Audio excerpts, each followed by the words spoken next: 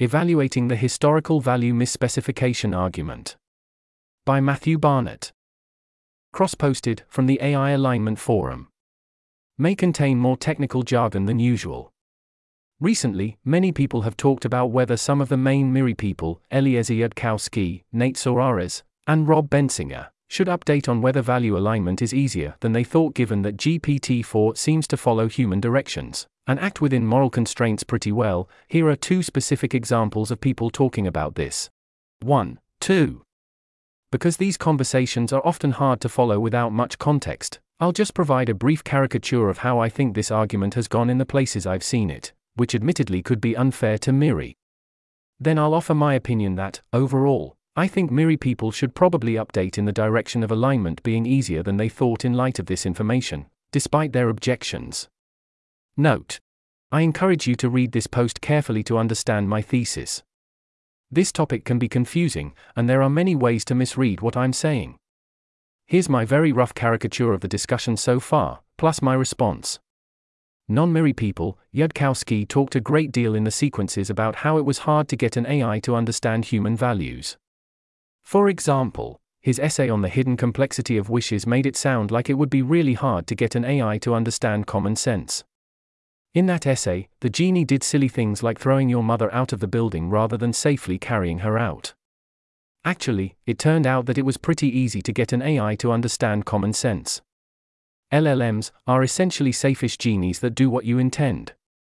MIRI people should update on this information. MIRI people, Eliezer Yudkowsky, Nate Soares, and Rob Bensinger. You misunderstood the argument. The argument was never about getting an AI to understand human values, but about getting an AI to care about human values in the first place. Hence, the genie knows but doesn't care. There's no reason to think that GPT-4 cares about human values, even if it can understand them. We always thought the hard part of the problem was about inner alignment, or pointing the AI in a direction you want.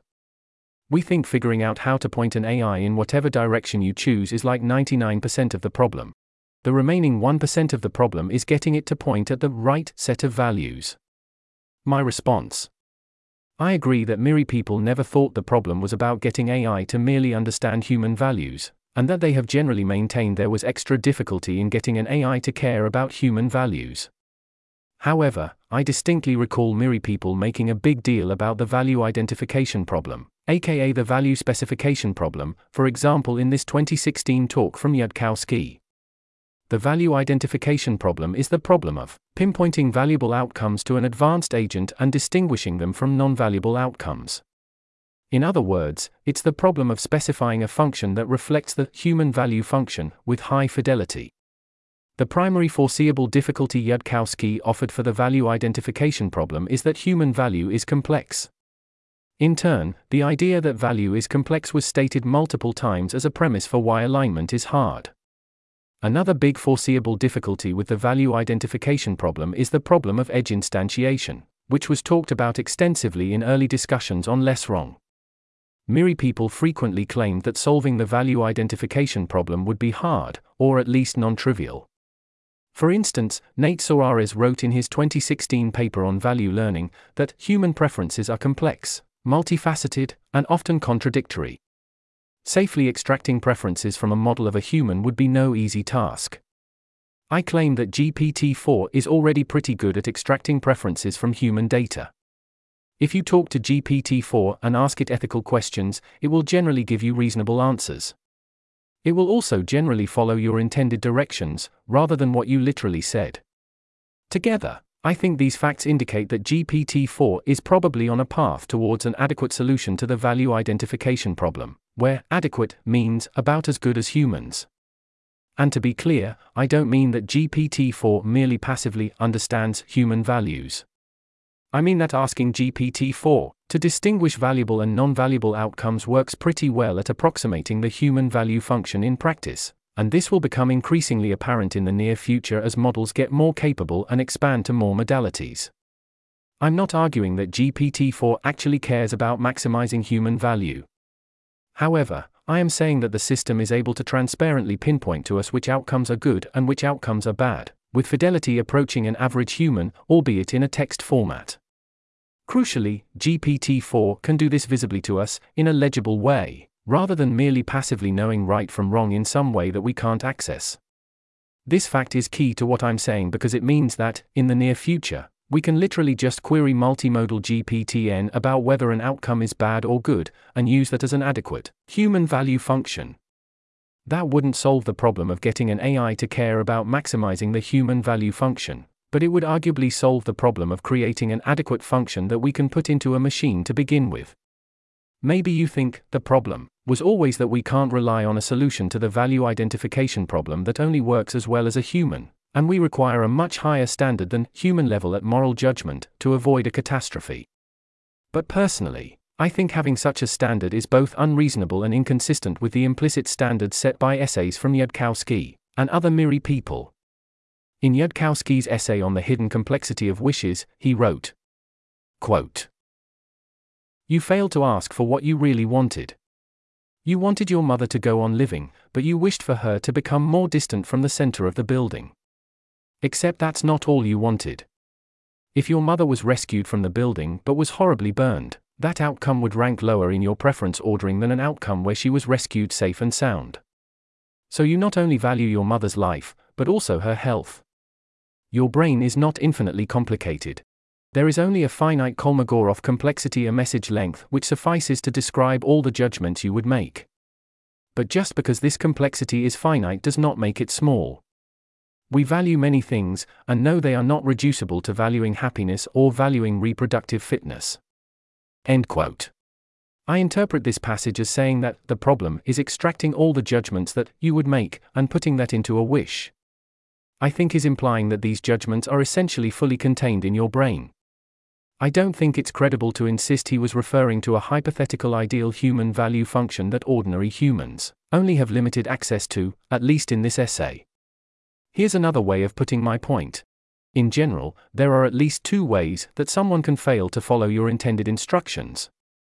Either your instructions aren't well specified, or the person doesn't want to obey your instructions even if they understand what you want. Practically all the evidence that I've found seems to indicate that MIRI people thought that both problems would be hard for AI, not merely the second problem. For example, a straightforward reading of Nate Soares' 2017 talk supports this interpretation.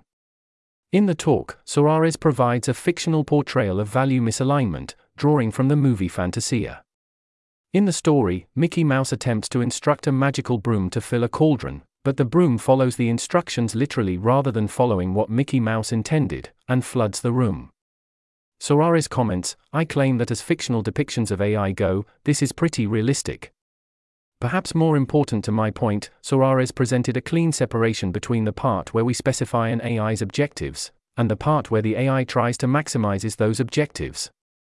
He draws two arrows, indicating that MIRI is concerned about both parts. There's an image here in the text.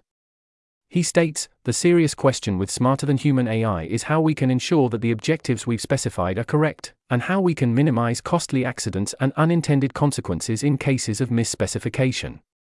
I believe this quote refers directly to the value identification problem, rather than the problem of getting an AI to care about following the goals we've given it.